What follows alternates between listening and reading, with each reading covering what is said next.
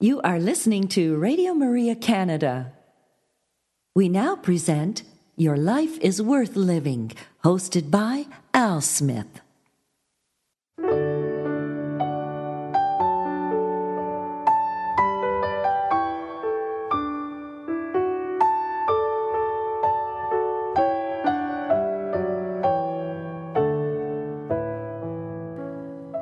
Hello, Radio Maria family, and welcome to this week's edition of Your Life is Worth Living, Reflections from the Venerable Archbishop Fulton J. Sheen. For over 50 years, Archbishop Sheen captivated audiences on both radio and television. Millions tuned in each week to hear his messages of hope and encouragement. On this week's broadcast, we will share a few of those reflections with you. And so we'd encourage you to sit back and relax and enjoy one of the greatest communicators of our time, the Venerable Archbishop Fulton J. Sheen.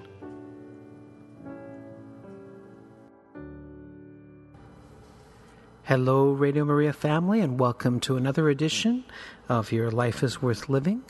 I'm your host, Al Smith, and I want to thank you for joining me for a few Lenten reflections given by the Venerable Archbishop Fulton J. Sheen. We are in the season of Lent, and hopefully your Lenten observances are going well. Your prayer, your almsgiving, all those little special things we do each and every Lent.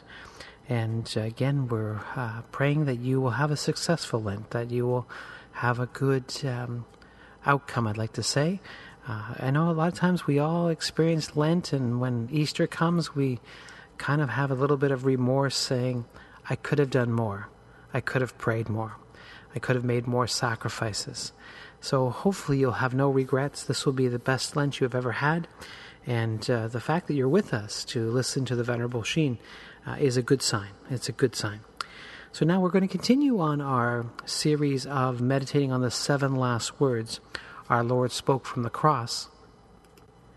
And we will have Bishop Sheen share the 7th word from the cross, and that talk is entitled, Do I Have Any Scars? And then he'll follow it up with a reflection entitled, The Enduring Freshness of the Wounds of Christ. There's something to be said about our Lord and how even in his resurrection he kept the wounds that he endured from his crucifixion and his death on the cross. And so we'll look forward to that. So let us begin with prayer, as we always do. In the name of the Father, and the Son, and the Holy Spirit. Amen. Hail Mary, full of grace, the Lord is with thee. Blessed art thou among women, and blessed is the fruit of thy womb, Jesus.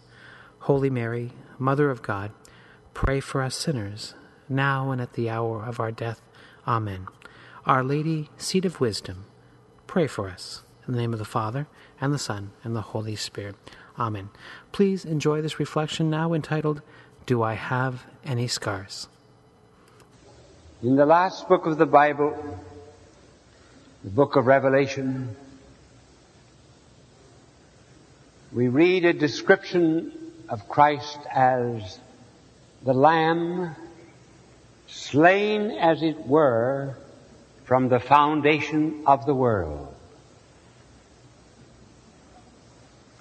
Slain from the foundation of the world. In other words, just as soon as God made the world and gave man freedom, he knew that he would have to pay the price and send his Son to save us. So by intent, by plan, therefore, at the very beginning of creation, Christ is pictured as already slain.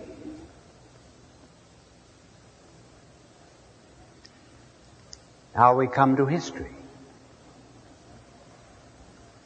Abraham is chosen as the father of the Jews. And testing his obedience, God asks him to sacrifice his only son Isaac. This is a symbol of the Heavenly Father asking his son to sacrifice himself. And Isaac has the wood laid upon his shoulder. And he and his father journey up to the top of the mountain, where the father is prepared to offer his son in sacrifice. Isaac does not know it. Taking the wood off his shoulders, as if it were a kind of a cross, he says to the father, "Where is the lamb?" There is a lamb to be sacrificed. Abraham answered, "God will provide." And just at the moment that Abraham raised his knife to slay his son, an angel stayed it, and the sacrifice was found nearby in the bushes and offered up. But that question of Isaac was caught up from the top of that mountain, and every breeze that ever blew over Israel and over Judea carried that message. And for centuries, everyone heard it. Where is the lamb? Where is the lamb? When Pharaoh refused to let the people of Israel go, God told them to kill a lamb and to take the blood and sprinkle it in the form of a cross over the doorposts, not on the floor, because blood is sacred. It remits sin, and it is not to be walked on. And the destroying angel that would slay the firstborn of all the Egyptians, man and beast, would spare anyone that was in that house that was marked with the blood of the Lamb. The Israelites began their march, and the question was still asked, where is the Lamb? Josephus, a Jewish historian, tells us that there were about 250,000 lambs offered every year by the Jewish people in the temple. Every family had to provide a lamb. If they were poor, 20 could unite and offer a lamb. But the lamb had to be sacrificed. And after this question had been wafted down through the centuries, one day John the Baptist is preaching at the Jordan. Crowds gathered to hear him, many to be baptized, as he preached the rather hard gospel of laying the axe to the root of the tree. And as he looks over his crowd, he sees one man who attracts his attention. And all the while in the desert meditations there had been this question, where is the Lamb? Where is the Lamb? And now he looks up and he says to his people, there's the Lamb!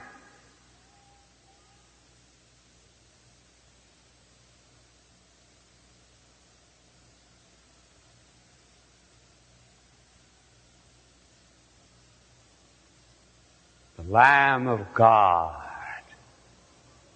who takes away the sin of the world.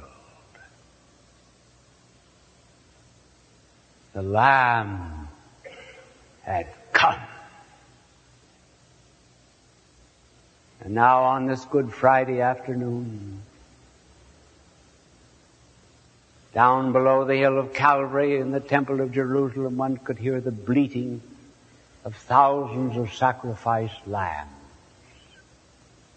Have you ever noticed there's been no sacrifice of a lamb since Good Friday?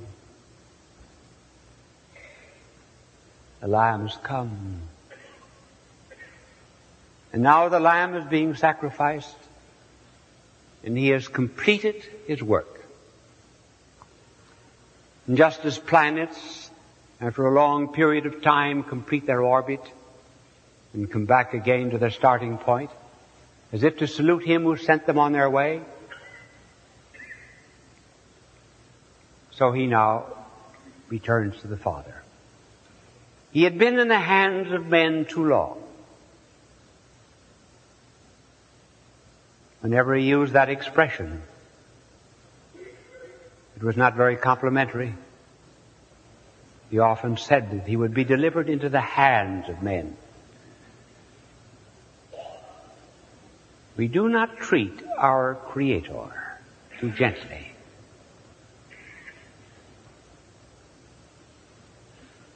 Now we can go into other hands. So he prepares his last words. Death is not coming to him. He goes out to meet it, because he will be raised from the dead in 3 days. Death is the last of the shackles that he had to break. You see, we were slaves. So he became a slave. He made the Emancipation Declaration, and he broke all the shackles, just symbols of them: sickness, deafness, leprosy, one shackle after another. And the one shackle that bound us, and the last enemy of all, was death. So now he has to snap that last cord, so that he will have conquered everything that flowed from Satan. And he says his last words with a loud voice. All the Gospels note that. It was not done from weakness. It was done from power. It was the cry of victory. Father, he says first. Abba, Abba, Father. The Jews treated God with a magnificent delicacy. In fact, they had 2 words for God. One word they would not use. It was too holy.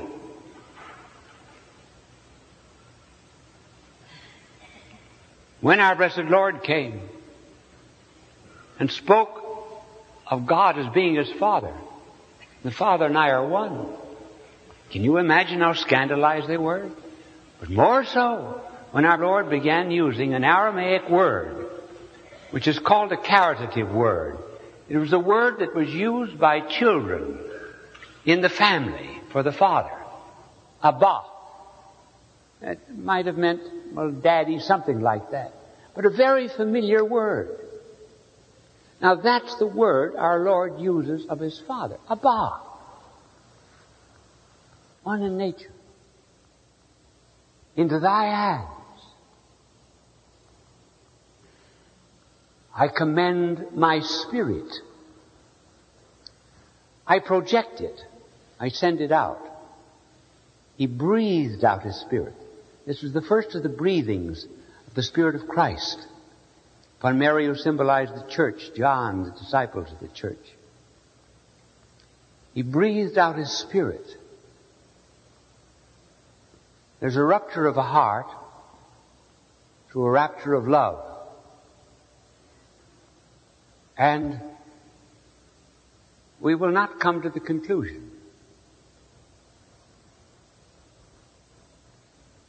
but we will picture the centurion. But in order to break the legs of the 2 who were also crucified with our Lord, because no dead body could hang on a cross after sunset, so they smashed and hacked the legs of the others, but our blessed Lord, already having commended his Spirit to the Father, his body was untouched. The lamb had to be unblemished. No bone of the lamb, paschal lamb, could ever be broken. The prophecy is fulfilled. As the centurion now takes a sword or a lance and thrusts it into the side of Christ, in the first open heart surgery of the world,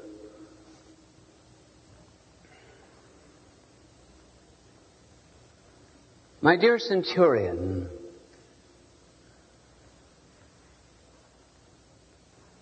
there's an easier way to his heart than that.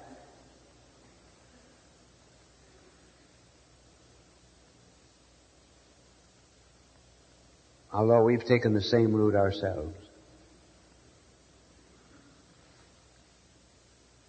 Blood and water comes forth. Blood, the price, the redemption, water, the symbol of our sanctification. And he makes the declaration of faith. Indeed, this is the Son of God. Now in this panorama of history, 5 years from now, one of the most learned of the Jews, Saul, who was trained under Gamaliel, starts persecuting the church, sets out for Damascus to seize the members of Christ's body there. Now remember that Christ in this time is glorified in heaven at the right hand of the Father.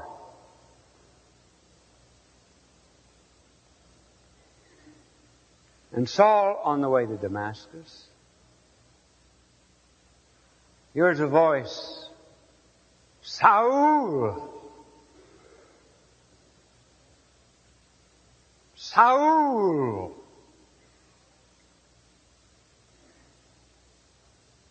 Why are you persecuting me? Not why have you? Why are you doing it now? How could Christ be persecuting Saul, our Lord? Our Lord's in heaven, glorified. Saul is only touching the members of the church because the church is Christ's body. That's the reason. Church is Christ. So, if someone steps on your foot, your head complains.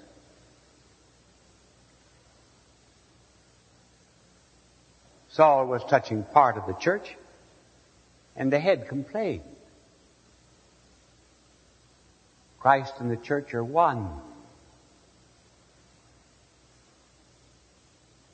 It was the Lamb that was speaking from heaven.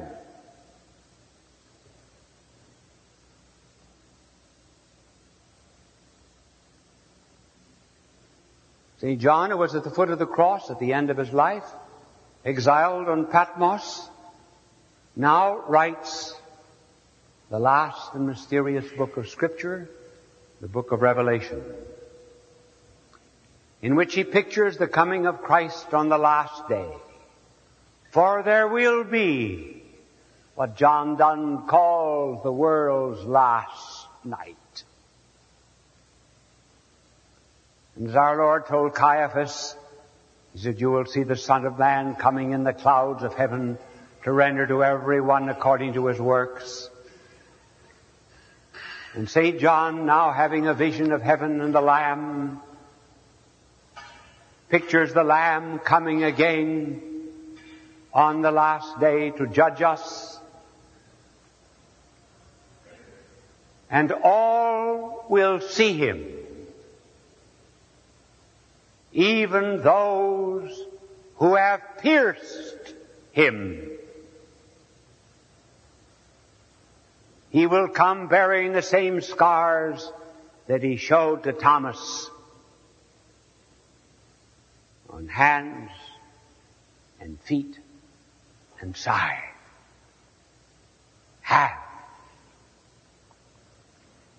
Hands that broke bread to signify his own broken body. Hands that ministered bread to the starving. Hands that laid themselves on the heads of little children. Hands that touched lepers.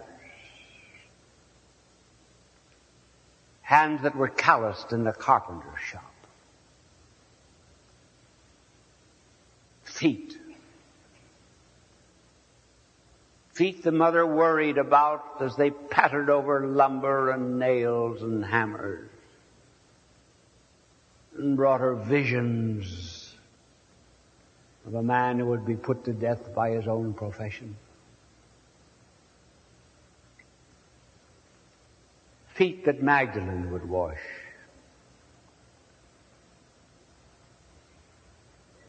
Feet before which the Syro-Phoenician woman threw herself in petition and love.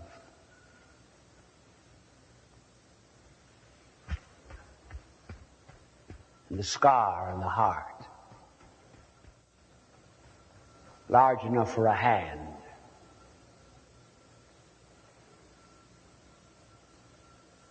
for our Lord said to Thomas,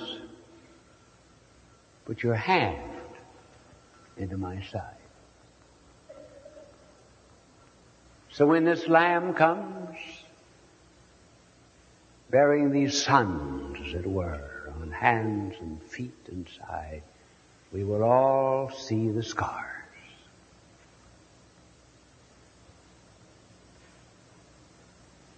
We will be judged by them. We will say, "Show me your hands."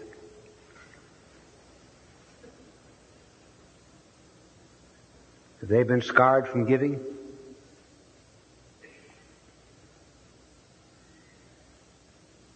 Are they scarred in service?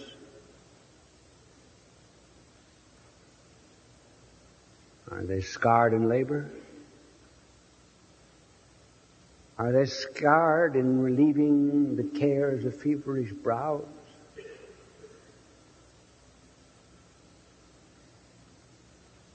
Have they been scarred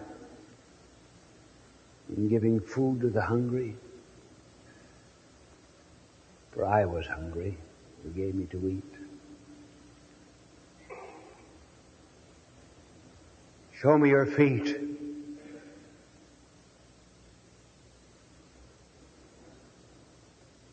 Have they gone on missions? Have they helped missionaries? Have they gone about doing good?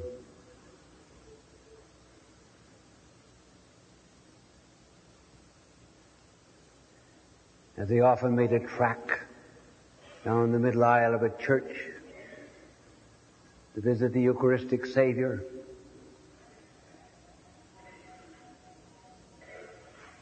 Have they ever wandered to the feet of a crucifix?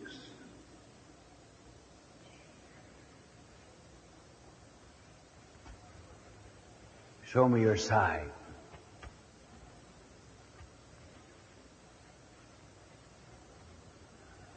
Is it scarred? Thank God mine is.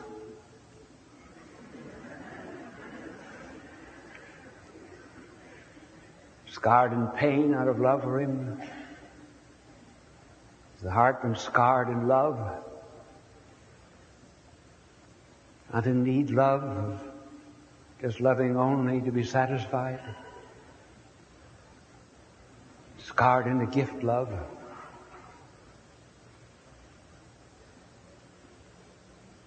Besides scarred from thinking about my passion and my death, that you may glory in my resurrection. This is the way you'll be judged. Hands and feet and side. Little girl said to her mother one day, "Mummy, how did your hands get that way? How did you get so ugly?" "Oh, my dear child, when you were a little baby, the house caught fire. And I thought of only one thing. And I ran upstairs and your cradle was aflame. And I threw off all the blankets and I pulled you out from the fire which blazed about my face and my hands. And I saved your life. That's why my hands are that way." "Oh," she said, "Mummy, I love your scars." So if we love our scars, seated as you are, you will recite after me as we conclude the act of contrition. "Oh my God, I am heartily sorry for having offended thee, and I detest all of my sins because I dread the loss of heaven and the pains of hell. But most of all, because they offend thee, my God, who art all good and deserving of all of my love, I firmly resolve, with the help of thy grace, to confess my sins, to do penance, and amend my life. Amen. Bye, and God love you. You are listening to Radio Maria Canada. We now continue with the program, Your Life is Worth Living, hosted by Al Smith. Hello, Radio Maria family, and welcome once again to another edition of Your Life is Worth Living. I hope you enjoyed that first reflection entitled, Do I Have Any Scars? And it was nice to do the act of contrition at the end of that broadcast. We need to spend a little bit of time each day doing an examination of conscience, and so it is nice to have Bishop Sheen lead us in prayer. And so now we will continue with his Lenten meditations, and this next one is entitled The Enduring Freshness of the Wounds of Christ. Please enjoy. The meditation during this holy hour will be on the enduring freshness of the wounds of Christ. We are too apt to think of the passion of Christ as completed and finished. It is an enduring thing. In the book of Revelation, St. John, in the 5th chapter, writes, Then I saw standing in the very middle of the throne, inside the circle of living creatures and the circle of the elders, a lamb with the marks of slaughter upon him. In heaven, John sees a lamb with the marks of slaughter upon him. Throughout his gospel, John always uses the Greek word amnos for lamb. Here in the book of Revelation, he uses another word, arnion, which means a pet lamb, a domesticated lamb,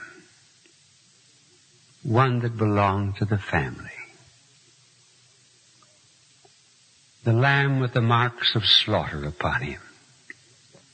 But before we come to his enduring passion, a recall of the historical one. What answer can we give, or what consolation, to someone in a concentration camp? To a mother with several children, she dying of cancer. A bereavement. What solace do we bring? What is the answer to the problem of evil? There is no rational answer. The Old Testament comes close to it in the book of Job. Here is a man who was good, wealthy, and Satan asks God to tempt him. So Satan sometimes is the cause of many of the ills of good people. And God said, you may touch his flesh, but you may not touch his soul. And poor Job loses all of his flock, all of his children, and the only thing that God leaves him is Mrs. Job.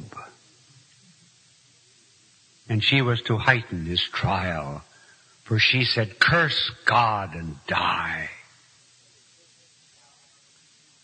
The consolers come, or rather the counselors, 3 of them. And they give every explanation possible to Job. Job is not satisfied with them, and Job asks questions. Why was I born? Why was I ever nestled at my mother's breast? Why did I ever see the light of day? And God appears. Now, if God were a Broadway dramatist, he would have answered all of the questions of Job and made the answers click. But what does God do? God asks Job questions. Where wast thou when I laid the foundations of the earth? Upon what are its bases ground it? Who laid the cornerstone thereof?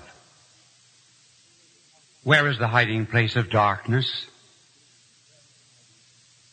Out of whose womb came the ice? The frost from heaven? Hast thou gendered it? Canst thou make the evening star to rise upon the children of men? Canst thou send forth thy voice, and will thunders and lightnings go forth and come back to thee and say to thee, here we are? And when God finished asking Job questions, Job understood that the questions of God were more satisfying than the answers of men. As a mouse eating piano keys could not understand why anyone should sit at a stool and play Tchaikovsky, so the human mind could not comprehend God's ways. But God did say to Job about the counselors, and let that always be a lesson to them. God said, offer some sacrifices to make up for their stupid answers. But there was no answer to the question of evil until the good Lord came down from heaven. He broke through this world of sin and evil. He entered into it and made it a part of himself, identified himself with evil. Sinless, he was nevertheless made sin. And when he came into it, the world was asking such questions as, does God know anything about pain? Does God know anything about a migraine headache? As if his head were crowned with thorns. Does God know anything about those that are brought into the accident wards of hospitals? Does God know anything about being a castaway and a refugee in another land? Does God know anything about being in a prison? Does God know anything about the gaping wounds of battlefields? Does God know anything about hunger? Did he ever go without food for 3 days or 4 or 5? Yes, God knows what it is to have a migraine headache. God knows what it is to have a wound such as a wound that is seen in an accident ward. God knows the evil. He identified himself with it, like that Jewish girl, the Nazi guard during the Nuremberg trial, said that he was sent in to burn hundreds of Jewish bodies, all naked and dead. And when he went to set fire, he saw in their midst one body clothed, that of a young girl about 18. Who are you? I'm a Jewess from Salonika. What are you doing here? She said, did you think that I could live when all my people are dying? So this is the only answer that there is to the problem of evil. There's no other. Our Lord took it upon himself. Which means that as his priest victims, we have to do the same, as we will see later on. We are carrying on his work. He was sinless. But he was made responsible for all the sins of the world and was numbered with the transgressors. Now the full consciousness of this evil began when he went into the Garden of Gethsemane. This was perhaps the moment of the greatest mental suffering of our blessed Lord. Perhaps more terrible than the cross. For here he takes upon himself human guilt. Now it's rather difficult for our poor mortal minds to understand the mystery of God being besmirched with human sin in the garden. Perhaps we can approach it this way. An animal does not suffer as much pain as we think. Because for an animal, each moment of pain is distinct. For us humans, however, we think back in the past and we say, oh, I've had this pain for 6 months. And we drag all of that past agony up to the present moment. And then we look into the future and we say, I will suffer for this for 5 years more. And we drag that future. So that in this concentrated moment where the past, the present, and the future meets, there is intense human agony. That is one of the reasons why when we visit the sick, we try to break the continuity of their pain. Now when our Lord is in the garden, he was not suffering so much from pain as from evil. And remember that only the innocent know what sin is. We can become so feverish that we think that we are well. Only the sinless really know guilt. So our Lord now reaches back into the past, not thinking of the pains that he has endured since he put on this mortal frame, but he drags up to the present moment all the sins of the world. The sin of Adam. Cain was there, purple in the sheet of his brother's blood. The abominations of Sodom and Gomorrah were there. The coarseness of the Jews that taught sometimes even greater coarseness to the Gentiles. All those sins and abominations and idolatries were there.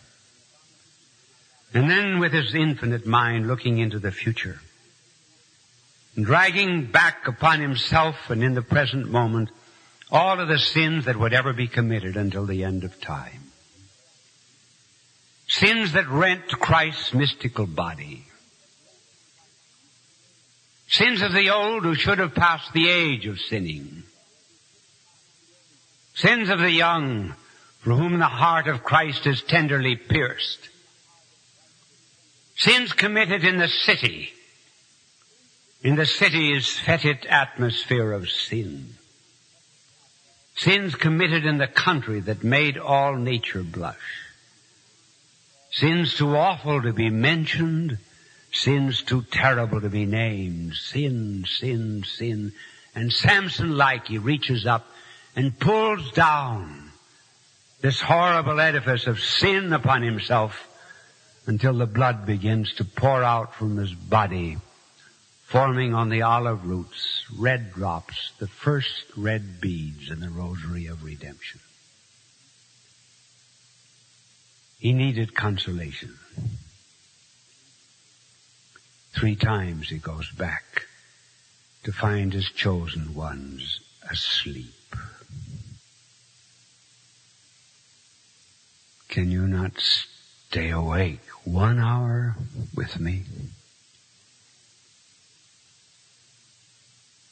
This bloody sweat is beyond our compass. But I once was a director of a nun who spent many years in China. When the communists came in, she was tortured in an unbelievable way in jail. Beaten, scourged, finally released.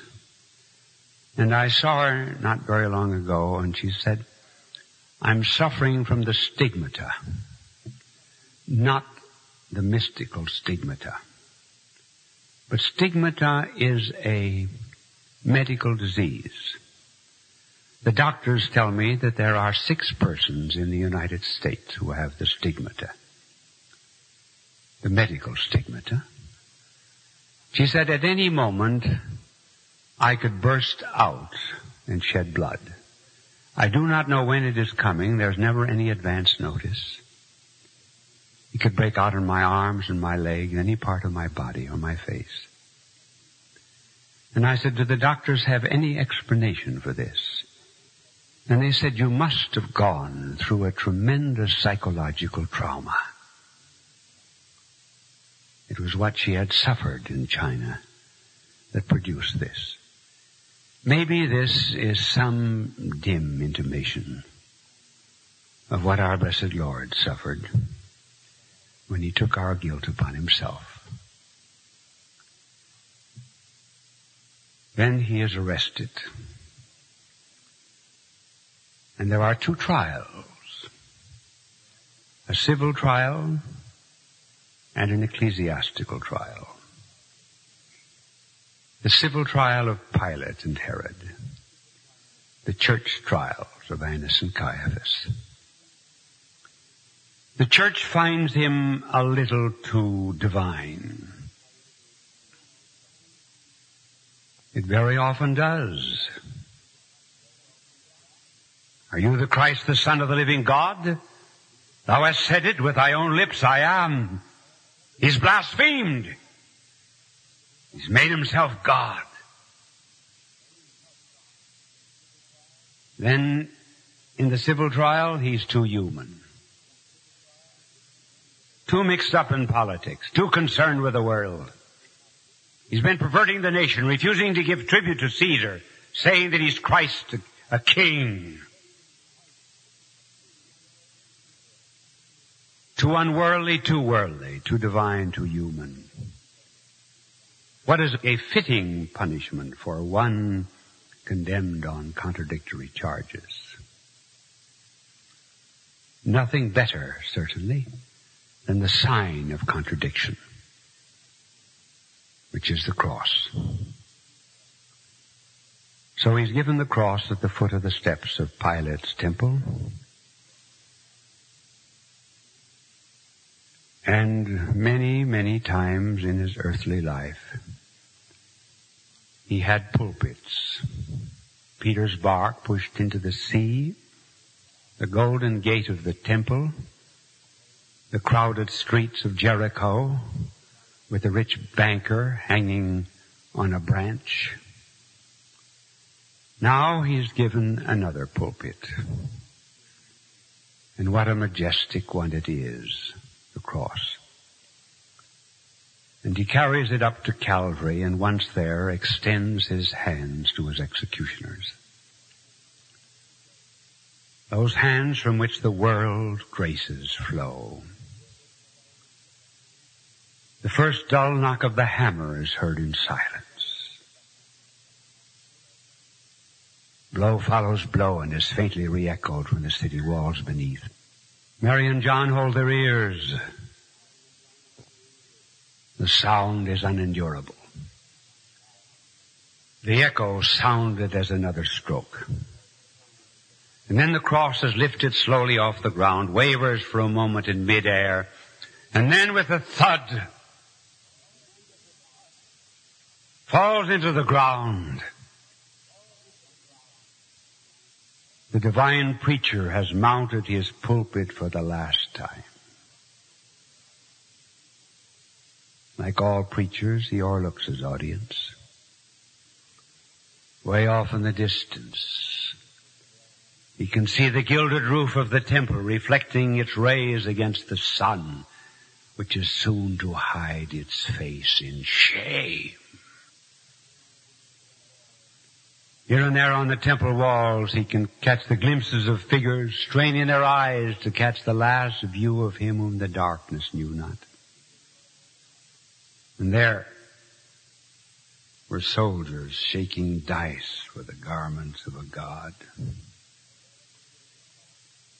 And there at the foot of the cross was that broken flower, that wounded thing, Magdalene, forgiven because she loved much. And there with a face like a cast molded out of love was John. And there, God pity her, his own mother. Mary, Magdalene, John. Innocence, penitence, and priesthood. The three types of souls forever to be found beneath the cross of Christ. When men are dying, they ask for pardon. He pardoned. He uttered the high priestly prayer. Forgive them, for they know not what they do. It is not wisdom that saves, it is ignorance. If they knew what they were doing when they nailed the Son of God to the cross and still went on doing it, they would never be saved.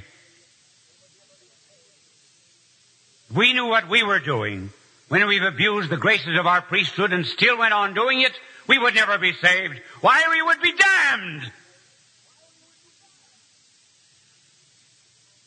It is only the ignorance of what we are doing that brings us within the pale of the hearing of the cry, Father, forgive, for they know not what they do. Then the two thieves curse and swear. One is saved, the other is rejected. And English poet Sidney Carter has written a poem about the conversation of the two thieves, referring to Christ in the middle.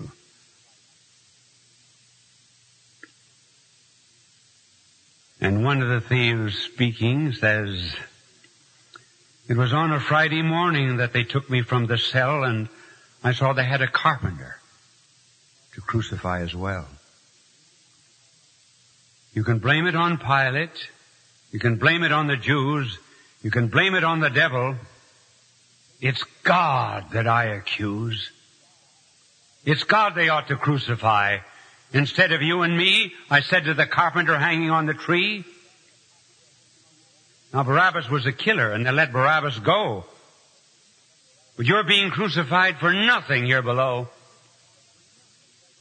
But God is up in heaven, and He doesn't do a thing. With 1,000,000 angels watching, and they never move a wing. It's God they ought to crucify instead of you and me. I said to the carpenter hanging on the tree. And it was God they crucified. For God was in Christ, reconciling the world to Himself.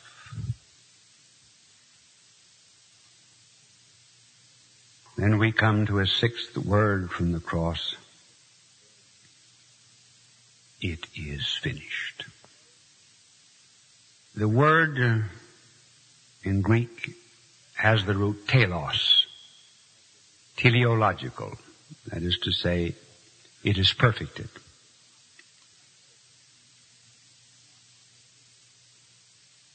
Let it be, it is finished. Are His sufferings finished?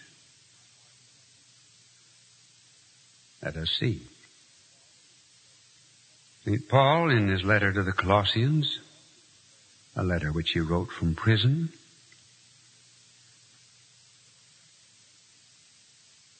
said, it is now my happiness to suffer for you. This is my way of helping to complete in my poor human nature the full tale of Christ's afflictions, still to be endured for the sake of his body, which is the church. And let me read that over. Our Lord said, "It is finished." Paul says, "It is not finished." This is my way of helping to complete in my poor human flesh the full tale of Christ's afflictions, still to be endured for the sake of his body, which is the church. Certainly, the sufferings of our blessed Lord were finished in him as the head of the church, but they are not finished in his body. The quota of the physical Christ is finished. The quota of the mystical Christ is not. So St. Paul says, I am helping to fill up that quota. Here I am in prison, suffering many stripes, and I rejoice because I can complete this quota. And so Christ's wounds are eternally fresh. They're all over the world. They're in those who have the faith, and they are in those that who do not have the faith. And this vision will come to us as we live close to the cross and meditate on the passion of our blessed Lord. Nothing so much gives us an understanding of the love of God, a sacrificial love, as God coming down to this world from heavenly headquarters and saying, I will take the pain as my own. This vicarious love is the agape love of Christianity.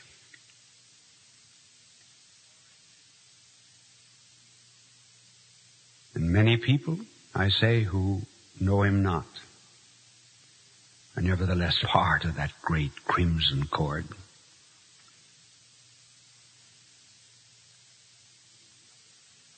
In Elie Wiesel's book on Auschwitz, there is the story of a hanging. I saw 3 gallows rearing up in the assembly place, 3 black crows. Roll calls, Nazis all around, machine guns trained. 3 victims in chains, one of them a sad-eyed angel. The Nazis seemed more preoccupied and disturbed than usual.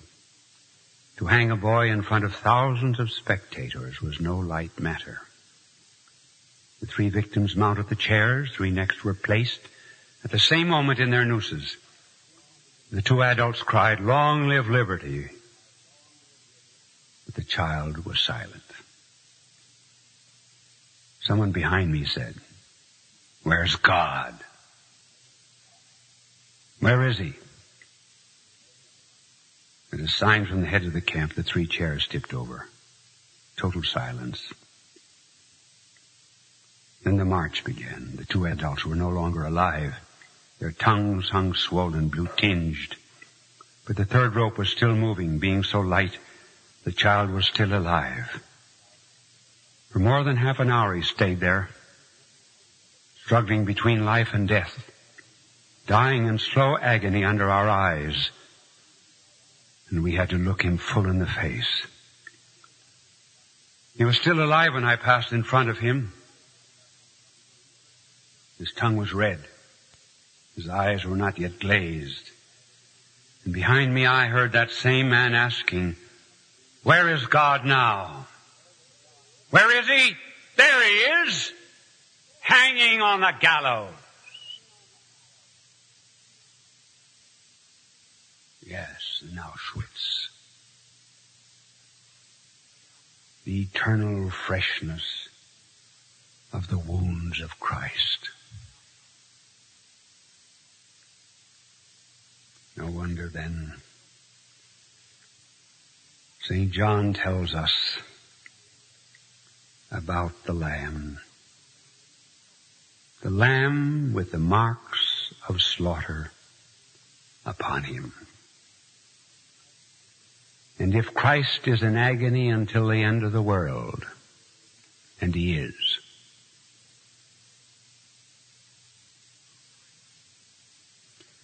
then our vision changes. The Passion is not a past history like the Battle of Waterloo. So maybe we better change our lives to be more closely linked with the Lamb who has the marks of slaughter upon him. Hast thou no scar? No hidden scar on foot or side or hand? I hear thee sung as mighty in the land. I hear them hail thy ascendant star. Hast thou no scar? Hast thou no wound? Yet I was wounded by the archers, spent, leaned me against a tree to die, and rent by ravening beasts that compassed me, I swooned. Hast thou no wound? No wound?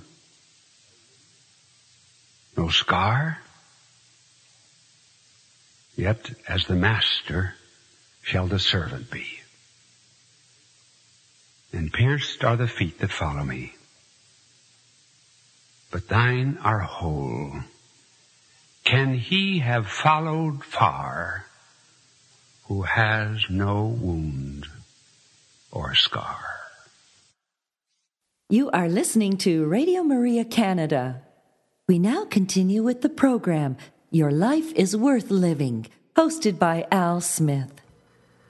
Well, Radio Maria family, our hour has come to a close, and I want to thank you for joining me to listen to these powerful reflections given by the Venerable Archbishop Fulton J. Sheen. The enduring freshness of the wounds of Christ. Let us continue to thank our good Lord for his passion, and that he continues to show us that, we will have scars just like he does if we follow him. And so let us be encouraged by our good Lord's passion, that he loves us so much that he died on the cross to redeem us of our sins. And so until next week, may the Lord bless you and keep you. May the Lord let his face shine upon you and be gracious to you. May the Lord look upon you kindly and bring you peace. You have been listening to Your Life is Worth Living, hosted by Al Smith, here on Radio Maria Canada.